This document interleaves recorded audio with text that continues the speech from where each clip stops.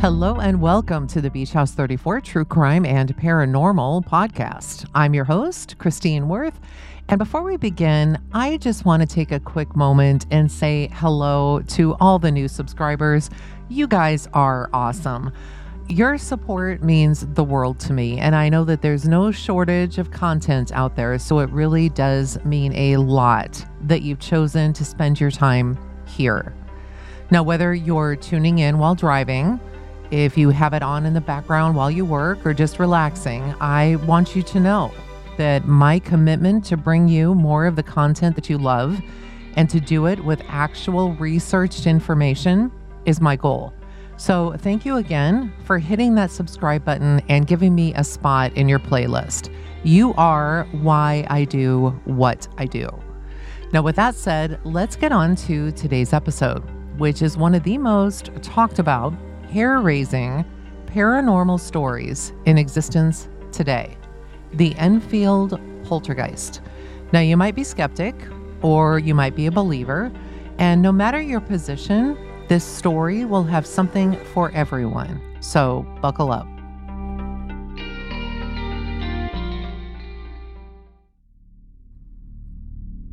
In the late 1970s, a family in England experienced some strange things happening in their home. Objects would move on their own. They would hear voices. And worst of all, the youngest daughter was especially victimized. It all happened at 284 Green Street in Enfield, England, just 30 minutes or so outside of London. The family, Peggy Hodgson, a 47-year-old divorced mom, and her 4 children, Margaret, 13, Janet, 12, John, 11, and Billy, 7, all lived in a 3-bedroom council house, which in England essentially means public housing. Now, the house was built in the 1920s, but it is during the time that the family lived there that it became a living hell.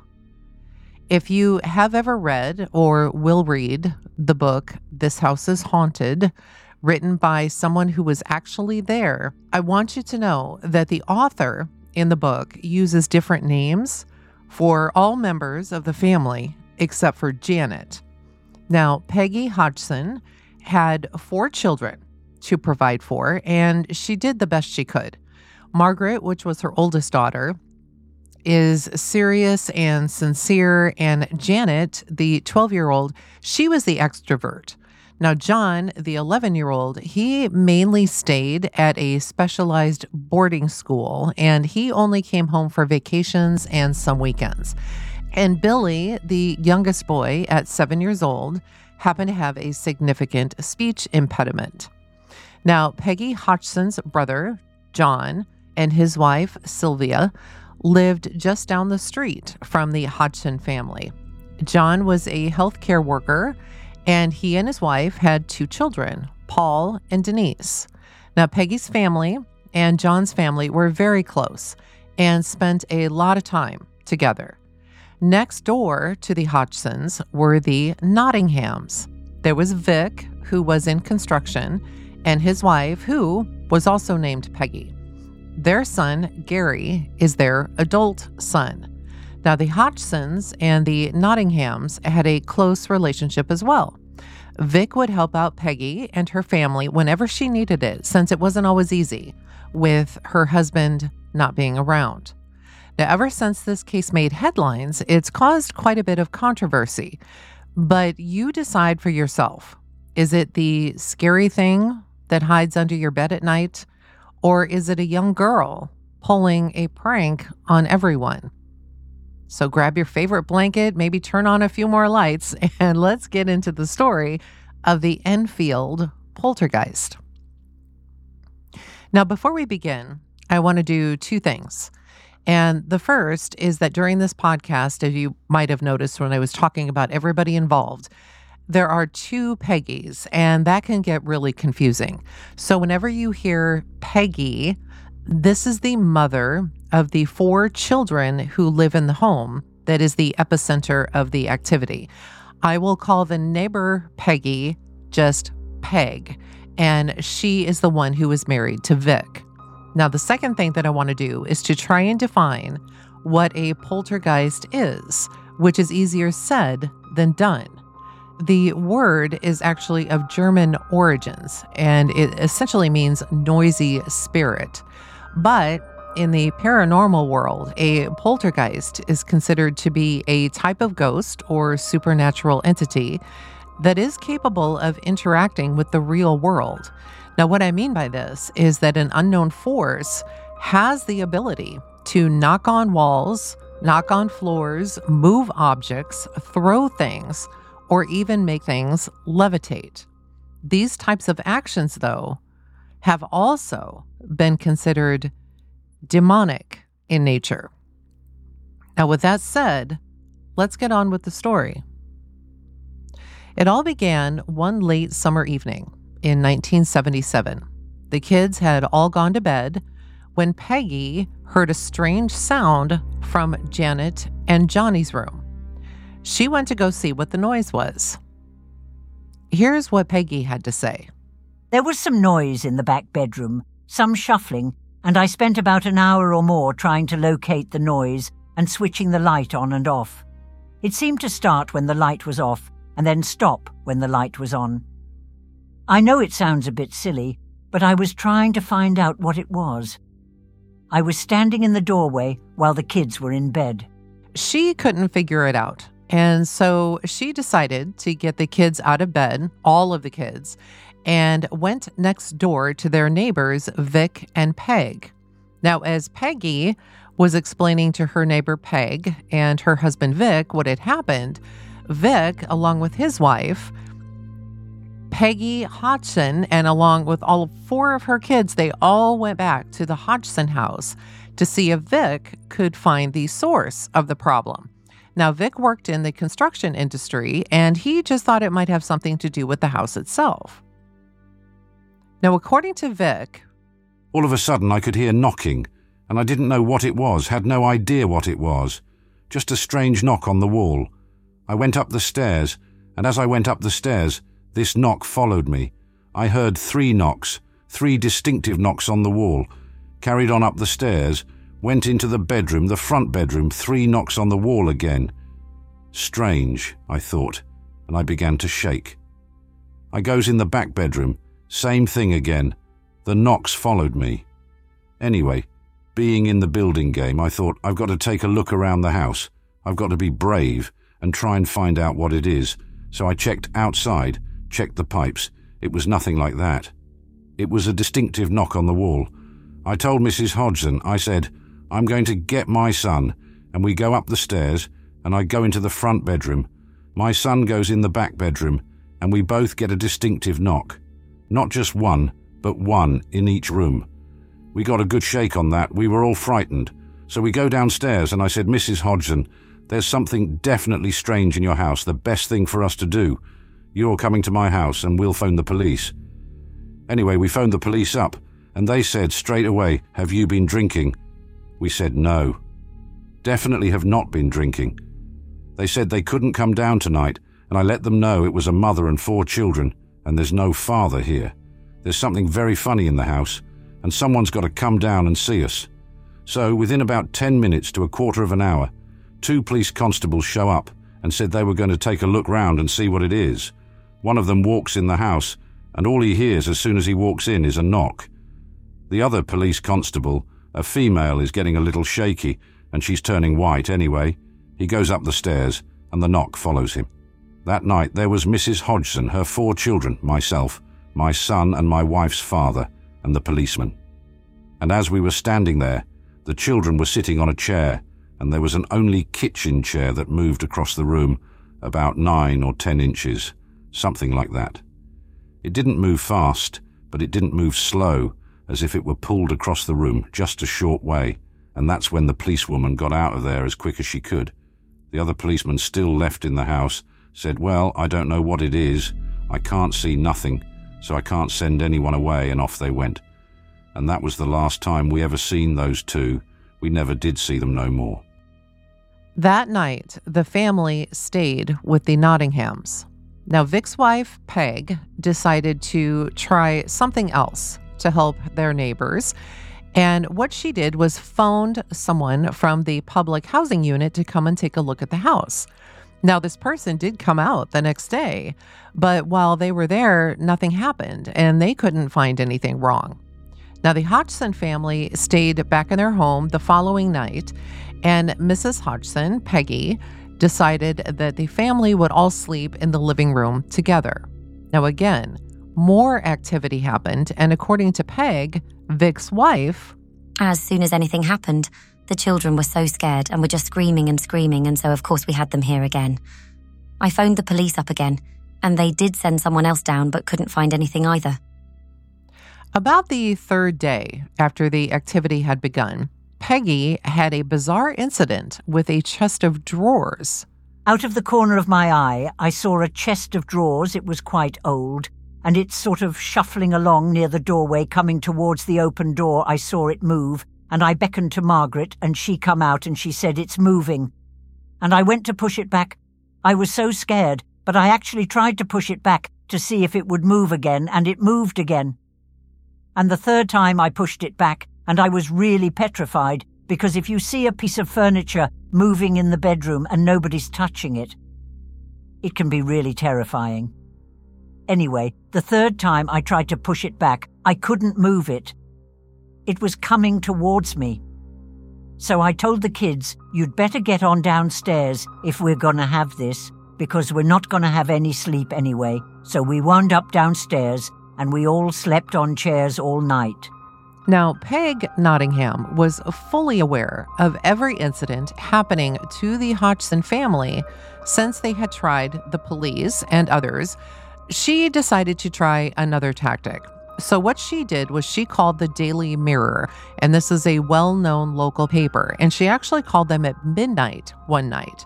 And believe it or not, 2.5 hours later, at 2:30 in the morning, Douglas Bence, a reporter, and Graham Norris, a photographer, arrived. Now, no one was home at the Hodgsons, but they did find the family next door at the Nottinghams.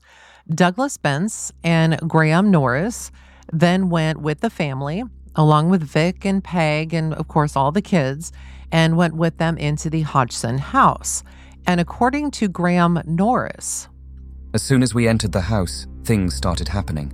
Children's toy plastic bricks, marbles, bits and pieces started flying around the house. As I entered the front room, something, I think it was a toy brick, came from behind me very low down and very fast and hit the wall in front of me. With that, I walked straight to a corner and put my back to it so nothing could come from behind me and to watch what was happening. Everyone came into the room, I think there were 10 or 11 of us, and we were standing in the room and things just started flying around. The toy brick came very fast and very straight into the corner of the room. Nobody could have thrown or flicked or whatever that toy. 4 or 5 pieces were thrown while I was there, and one of them struck me on the head. I had a lump on my forehead for 4 or 5 days afterwards. We were all slightly on edge. We all didn't know what we were going to see, I think is the worrying thing. the men from the paper did leave that evening, but they promised to return. Now, that night, they had contacted a group called the Society for Psychical Research, or SPR, and a member of this group came to the house the following day, to the Hodgson house, and this member's name was Morris Gross. Now, this SPR group was actually established in 1882, and what they do is they study strange phenomena. It even included in its membership justices of the peace, members of parliament, the former Prime Minister Arthur Balfour, Marie Curie, and more. But it also includes many people from every walk of life all over the world. Now, Morris gave his account as to what he had witnessed when he arrived. I found chaos. The whole family was congregated in the house together with the neighbors next door, and there were a lot of very, very frightened people there. So I got them into a little bit of order, and we sat down and we talked about what was happening, and after we'd been talking for about 10 minutes or so, I began to realize that here we had a classic poltergeist case on our hands. They were in a very, very frightened state. I don't even think they were thinking about explanations. A poltergeist had been mentioned, I believe, by one of the newspaper men, so obviously this word was being bandied about, but they didn't even know the real word. In fact, the children were calling it poltergeist. They didn't even know the name, but I told them that it was really nothing to be frightened about. I told them it was probably the family themselves who were exerting this force. I didn't theorize too much, but I had to give them some explanation to calm everybody down. Now, this was Morris's first real case, and he was excited to learn more about what was happening. Now, Morris, he stayed at their home for 2 days, and nothing happened. He didn't doubt Peggy's story. I mean, the family was obviously terrified, but nothing had yet happened to him. So he left Peggy with instructions to write down every incident that occurred. She was to write down what time and where everyone was in the home at the time that it happened while he was gone, and he promised to return soon. And he did. This time, he brought with him George Fallows and again Douglas Bentz, reporters for the Daily Mirror, along with Graham Norris, the original photographer who had come to the house, and this time, though, they also brought David Thorpe, another photographer. They all stayed in the home with Peggy and her family, hoping to find proof and gather evidence. Now, by this time, Janet's brother John, whom she had shared a room with, was back in boarding school, so Janet was alone in her room. That evening, at about 1 o'clock in the morning, about 1:15, everyone present heard a loud crash coming from Janet's room.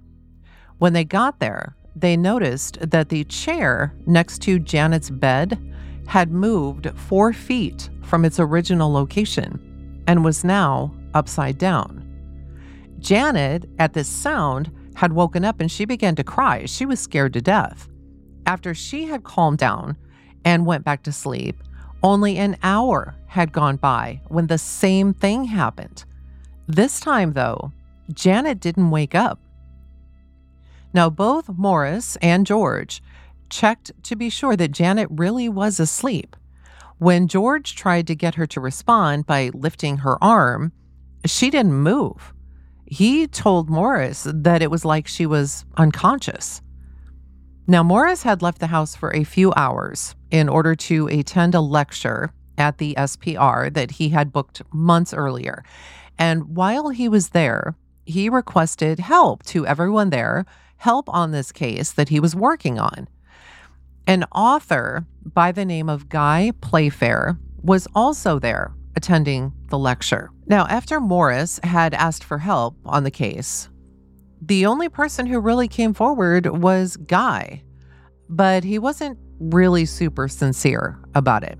Guy was familiar with these kinds of cases, and he did offer to help Morris if he really got stuck.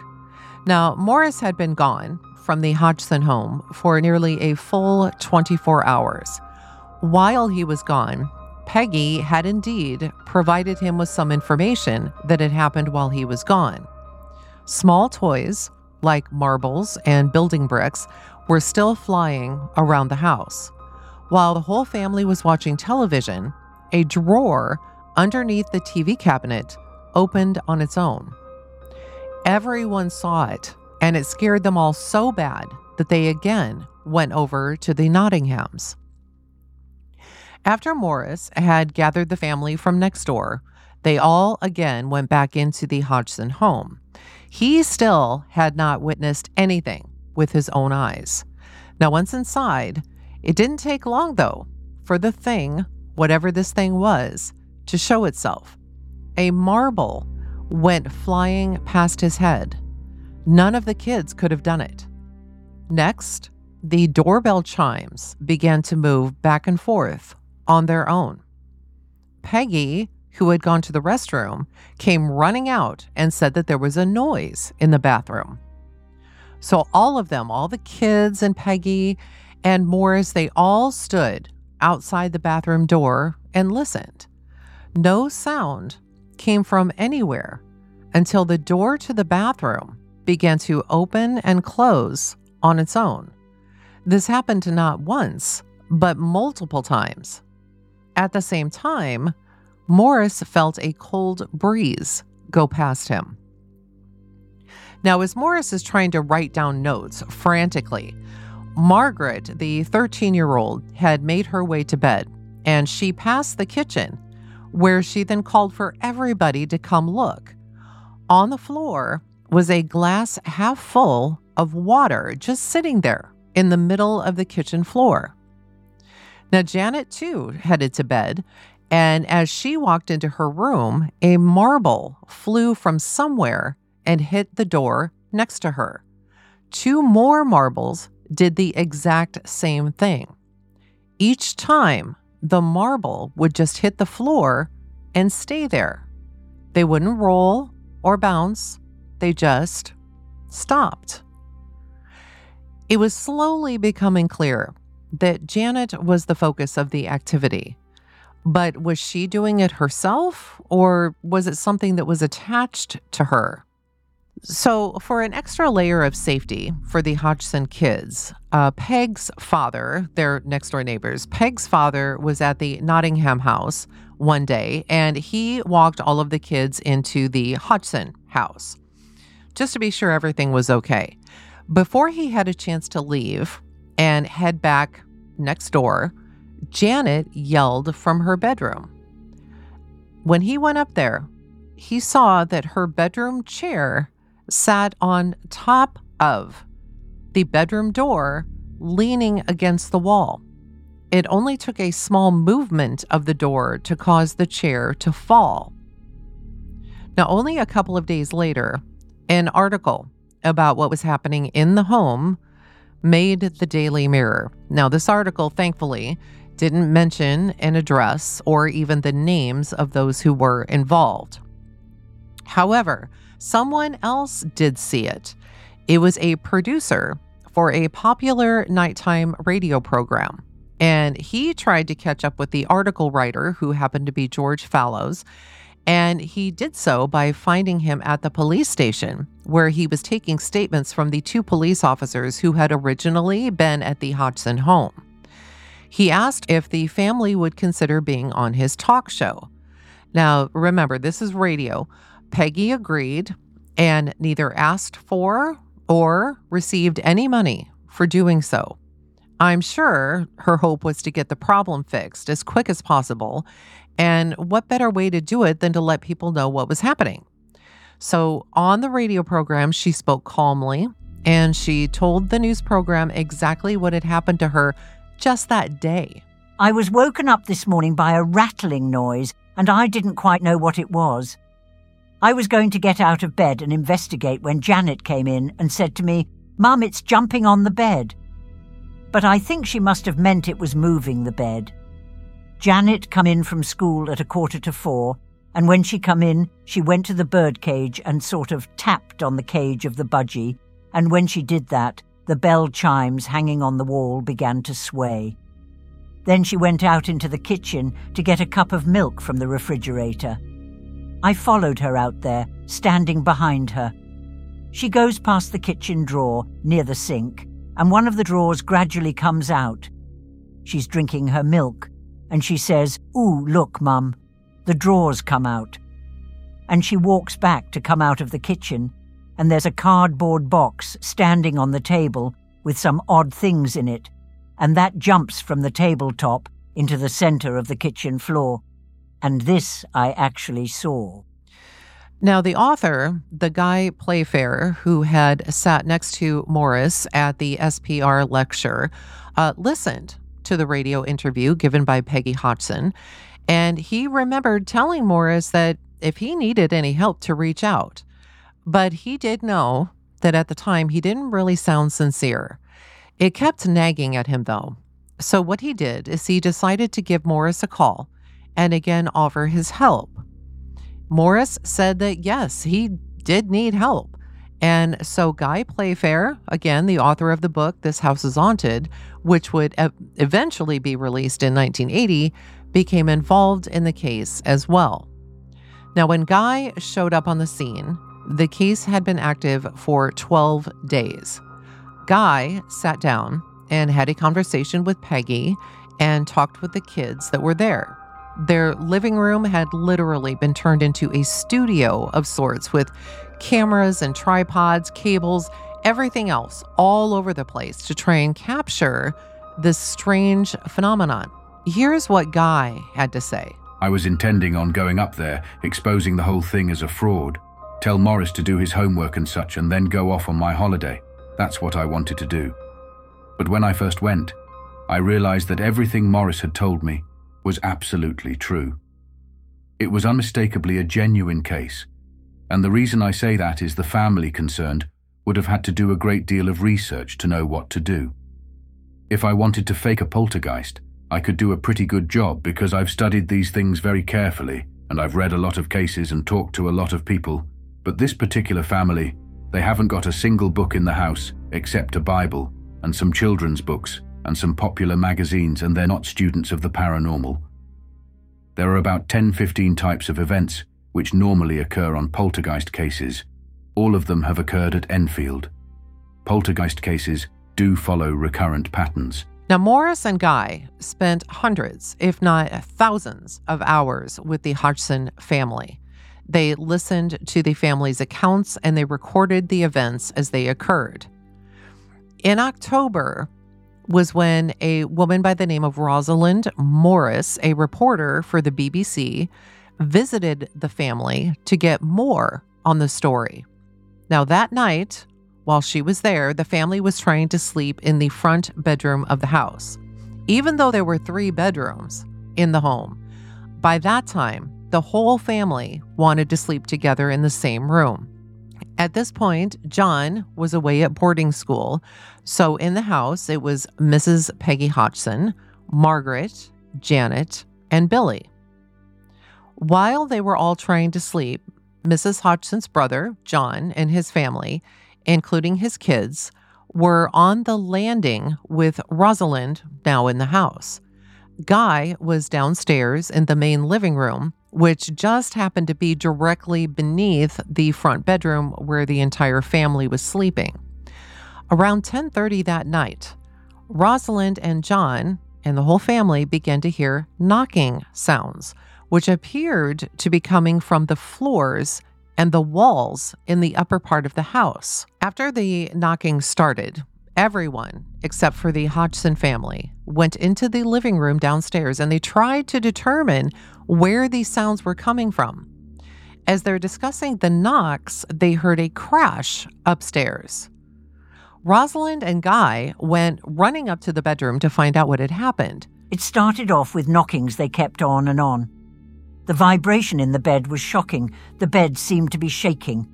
This bed we're in. Then it slammed us over here. A toy cat was also thrown, as well as a box that was in the room. It seemed as though that every time someone mentioned something about the poltergeist, it would become active. Now, Rosalind heard about 30 knocking sounds in the course of around 15 minutes. At around 11:30, it all seemed to have stopped. Now, Graham Norris, the photographer for the Daily Mirror, had actually ended up spending about 8 months in the house trying to get pictures of the events happening, and he had seen dozens, if not hundreds, of events with his own eyes. Whenever he tried to capture something, his equipment would fail. He would fully charge his batteries, and within moments, they would be drained. Morris Gross had decided what he was going to do was invite a large, very well-known video company to come in and videotape what they could. And they had installed some very high-end equipment. When they went to go turn on their equipment, every light on the device lit up, something that was not supposed to happen, and it never had until that day. When they tried to record, the tape itself wouldn't work. And after they opened up the equipment, they found that the tape had somehow wound itself underneath the cassette, something that was a 1 in a million chance of happening. The video group made 3 separate visits to the house, and they recorded over 20 hours of video, but they never caught anything on camera. Now, the family by this time had so many weird things happen to them that it almost started to be normal, and they had almost learned to live with it. Almost. Here's what Peggy had to say. I remember one Sunday, I can't remember the date, but I can remember the day, things began falling down, and it began about 7:30 and kept on until about 10:30, until there was nothing left to sit on. The chairs went over, the tables went over. You never know what's going to happen. The doors will open and shut, and I was doing some sausage, and I had some in the frying pan and some on the grill, and sausages would move from the pan to the grill. And these things, they happen so quick. Nobody touches anything. It's almost as if someone is standing there with an invisible hand lifting it from one place to the other. Now, Peggy's brother John also said that he had seen things not only in his sister's house, but in his own home as well. On one Sunday, Mrs. Hodgson and her family were at my house, and things started happening in the afternoon. We was hearing footsteps upstairs, knocks and bangs. I went upstairs, and Mrs. Hodgson and my daughter just in time to see the drawers in her dressing table opening and closing, literally in unison, backwards and forwards. We went to the front bedroom where the wife and I sleep, and the curtains had been pulled. Up there I have a 22-inch television, and that had revolved around an angle about 45 degrees. After 6 weeks of having to deal with all of these issues, Peggy Hodgson was exhausted. And because of this, she had caught pneumonia, and she had to spend a week in the hospital because of it. 2 of the children had to be placed in foster care temporarily. One of the children stayed with family, and the other, John, was still at school. Now, after their mother had come back and the family was once again together, Janet began to behave strangely. She began to go into what the family called trances. Now, these became so bad, and her mom was so concerned that she had Janet visit not 1, but 4 doctors. And each doctor, not helpful at all, gave a different reason to the family for Janet's trances. So by the time that December of 1977 rolls around, is right around Christmas time, this is when the voices in the home began to be heard. They weren't soft. These were deep and gruff, but they weren't disembodied voices. They actually appeared to come from the girls, Margaret and Janet. It was very apparent that whenever these voices were heard, and they seemed to come near the girls weren't speaking, yet there were clear and deep and angry voices coming from around each of the girls. Now, voices in poltergeist cases are rare. When they do occur, they have often been attributed to the devil. Now, both Morris and Guy don't believe any of this at all. And Guy seems to be a little bit more irritated with this idea than Morris was. Here's what Guy had to say. Well, let me make it clear. I've got no time for this devil rubbish. I say it is rubbish because, as far as I'm concerned, it's an invention of medieval religious dogmatists. It has no connection with reality. Nothing has ever been demonstrated or proven there are such things. I can well understand if some fanatical exorcist went to the house in Enfield. He would no doubt feel as if he had a whole legion of devils in the house. But I must make it very clear. We've had absolutely no indication at all of any diabolical activity, assuming there would be such a thing. I've no doubt we could have created it if we'd gone in with that sort of medieval attitude. I've read many other cases to earlier cases in the 17th century, where young girls began to talk in this gruff and hoarse voice, and I'm quite certain it was this same phenomenon that was taking place.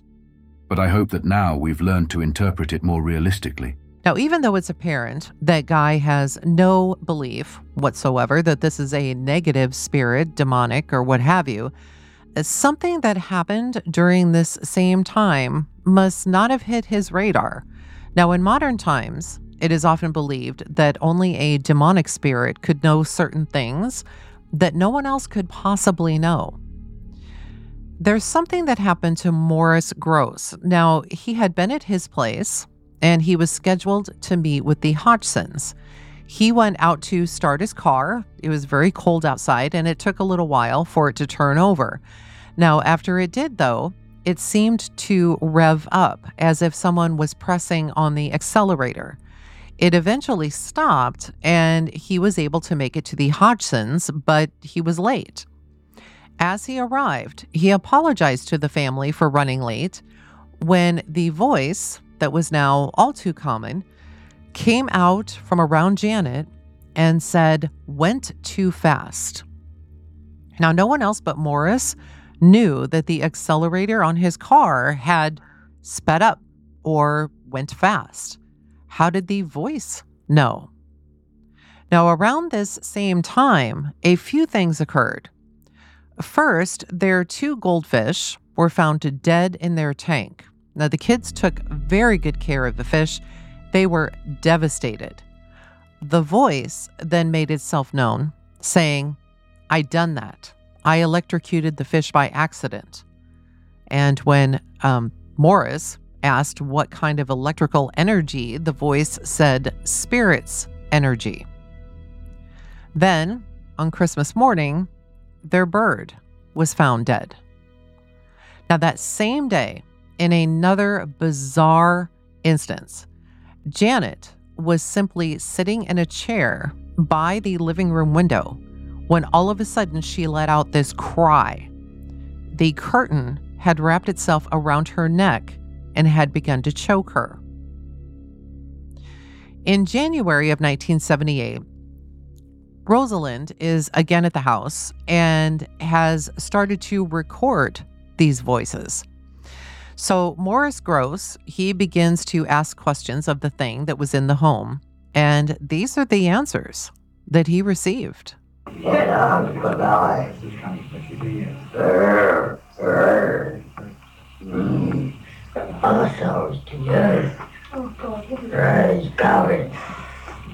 To rule out that it was the girls doing these voices on their own, a specialist was brought in.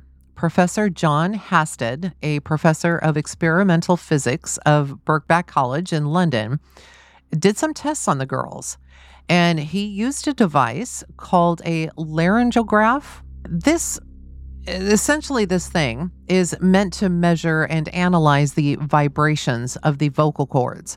It shows how your vocal cords are working when you talk or when you sing. And electrodes are placed on the throat in order to get this data, and this data can then be visualized on a screen. Here is what the professor had to say. This deep sort of speech is not unknown. It happens in some cases. I'm told it's called Tourette's syndrome, and one can test by the laryngograph whether the vocal folds are producing it or whether it's something else, possibly the muscles higher up the neck that are often called the false vocal cords. Well, certainly the laryngograph traces showed the false vocal folds were involved. The thing is, what you heard earlier went on well for over an hour. And so, of course, the question would come up as to how possible it was to use these false vocal cords for this extended period of time. When you and I try to make a voice like that and try to do it, we get a sore throat. And this is because the lubrication of those folds is inadequate. But I suppose it's possible to keep it up if the lubrication is rather better. And it certainly seems that this is what is happening. He is then asked if it's possible the girls are using some kind of ventriloquism. Well, no one will ever know because you can't prove what is conscious and what is unconscious. Mind you, I've studied the videotapes of the voices. I've studied the audio tapes. I've been there and seen and heard it going on. And I don't think they're producing it consciously. Maybe they do sometimes, but usually not. But I can't prove that. Now, in the book that I have referenced earlier, both Morris Gross and Guy Playfair do say that they have in fact caught the girls faking things. However, here's what Guy had to say. This is not to say that because you catch the child playing a trick once, therefore the whole case is a load of fraud. It is not. Morris and I have sifted through this colossal mass of material, and at 26 and up to 30 incidents, which we are completely satisfied, and I mean completely. I don't mean I think they're genuine. I'm absolutely certain they have no possible physical explanation. If the children involved decide to add a few tricks of their own, this is quite to be expected. This is quite normal. This is not unusual at all. Now, one experiment was tried in the home with Morris Gross, and they, with Janet and her mom agreeing, filled Janet's mouth with water and then taped her mouth shut. Now, while this seems cruel, it was agreed to, and it did actually have the desired effect. Morris then began to ask this thing questions and asked it to say the words bottle of beer, since making B sounds would be impossible for Janet to do at this point. Now, the voice, it still came through, loud and clear. The voices started now to identify themselves. Now, one of the voices said he was Bill Wilkins. Now, Bill said that he had lived in the house and that he was still living there, that he was 60 years old and had a dog called Gober the Ghost. Now, this information would actually be later verified by Bill's son, Terry. Another voice identified itself as Joe Watson and that he had lived in the house but refused to say when. Another voice would identify itself as Fred. Another time, it would claim to be Vic Nottingham's deceased father.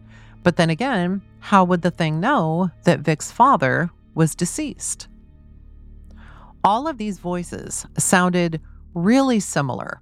And so at one point, they were challenged, and the voices were told that they were lying about their name and that they were actually just one entity. A voice then replied and said, they all have different titles. Next, as if things weren't bad enough within the Hodgson household, next came the excrement, for lack of a better term. This excrement was found smeared on the walls in the bathroom. It was behind the toilet. It was in the bathtub. Next, there was a foul-smelling liquid that began to appear all through the house, and no one knew what it was. It was later determined to be cat urine, even though the Hodgsons didn't own a cat.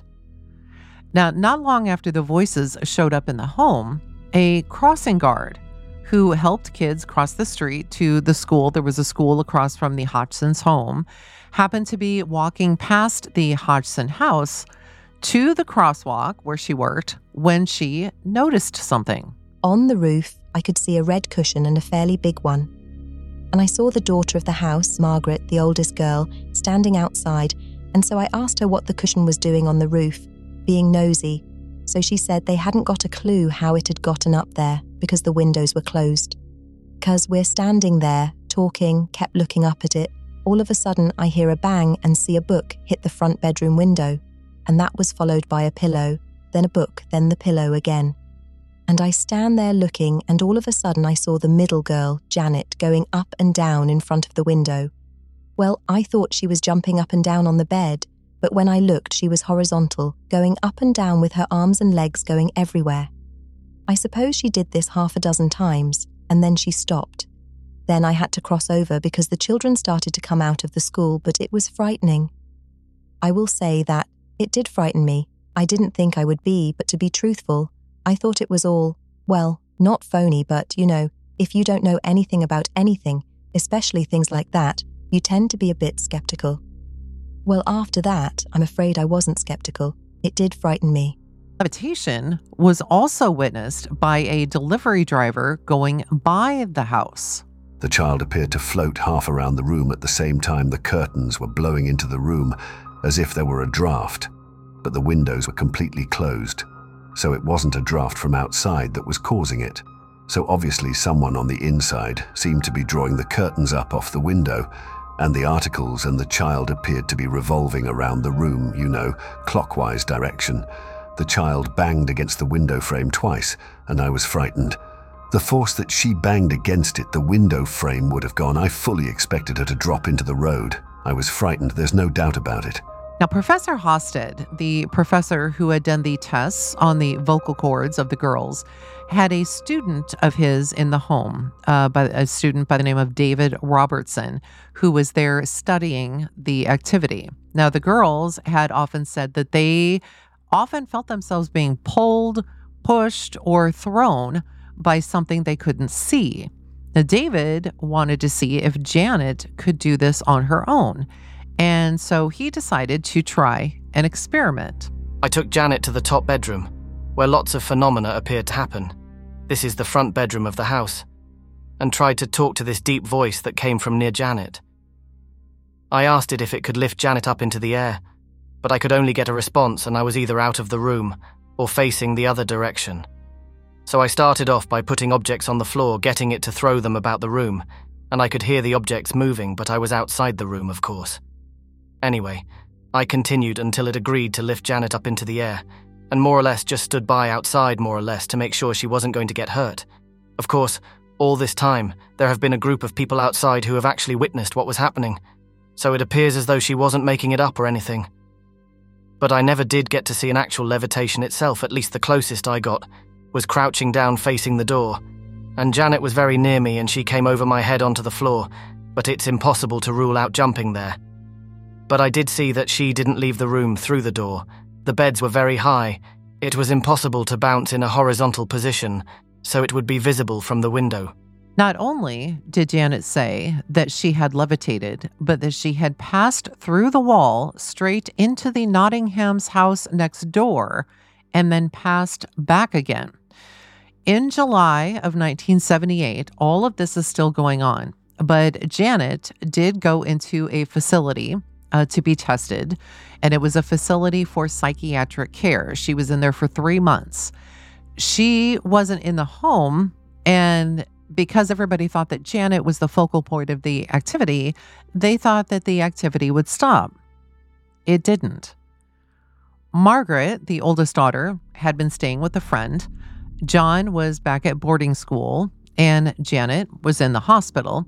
So this just simply left Peggy and Jimmy, the youngest boy at 7, in the house. Now, Jimmy, for some reason, had never been bothered by what was happening. It never seemed to affect him. And whenever something really strange happened, he was able to simply ignore it. However, one night, while it was just Peggy and Jimmy in the house, she began to hear Jimmy moan in his sleep. Now, this concerned her because it's something that would happen to Janet just before she ended up in one of her trances.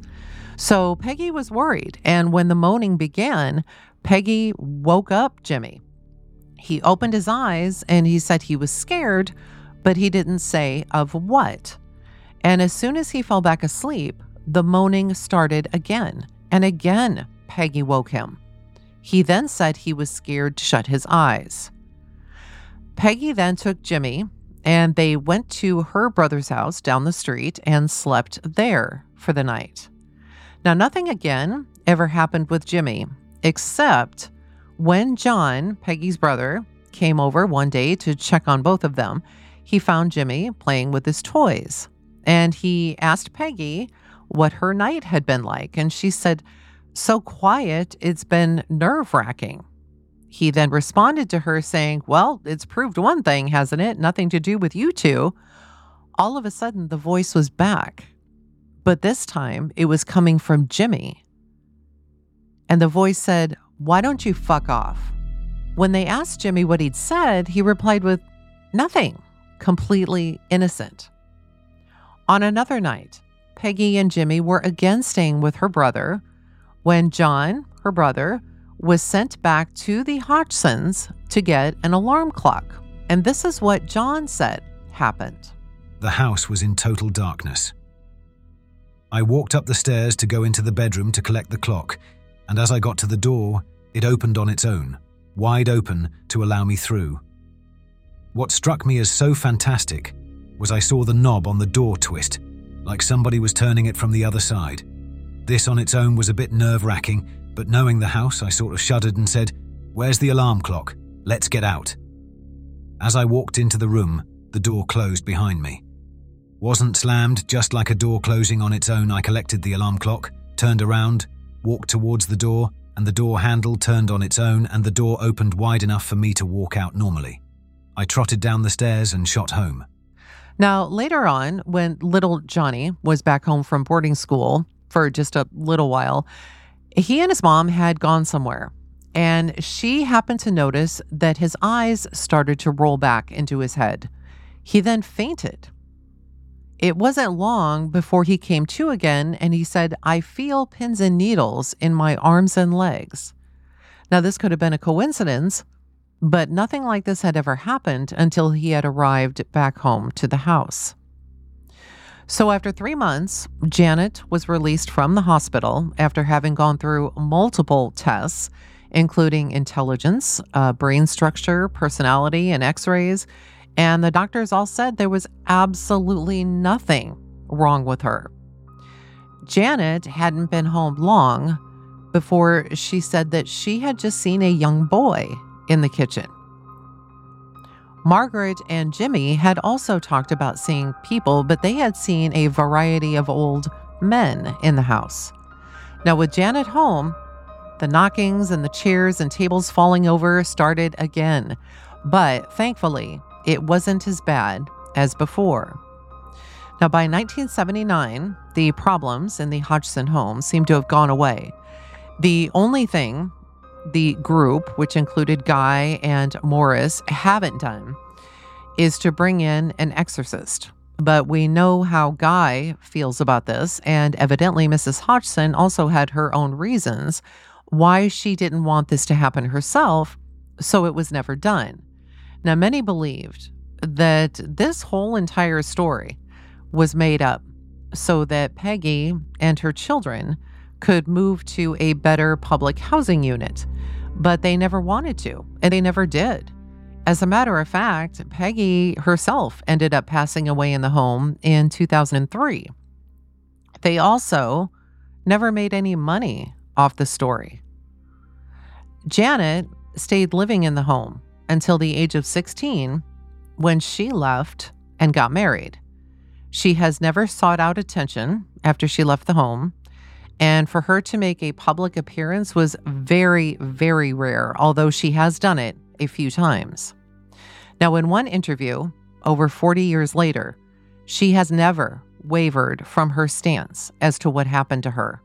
She is very soft-spoken, but even speaking about it that many years later, you can see her shaking and in tears, explaining that if she had to go through that again, she believes it would kill her. She believes that it was, in fact, a case of demonic possession. Now, nobody really knows why the activity seemed to cease almost as quickly as it began. There are stories that others who have lived in the same location have experienced something, although definitely not on the scale that the Hodgsons did. So to this day, it kind of remains a little bit unsolved, I guess, is probably the best way to put it. If you are interested, though, in learning more about this case, the book that was written by the author, Guy Playfair, is available on Amazon. And the book's name, again, is This House is Haunted, The True Story of the Enfield Poltergeist. So I have a question. What do you think? Was it a real case? Was it all just a hoax? If it was, what do you think the reason was for it? Why do you think that Janet, for instance, was the focus of all the activity? So let me know your thoughts in the comments. YouTube is probably the best place to leave them, but I do read them no matter where they're left. Also, if you like this episode, don't forget to subscribe wherever you listen, or give it a like or comment on YouTube, or again, wherever you subscribe and listen. And lastly, thank you so much for listening. Happy Halloween. I will be back soon with another installment of the Darlie Routier case. And until then, stay safe.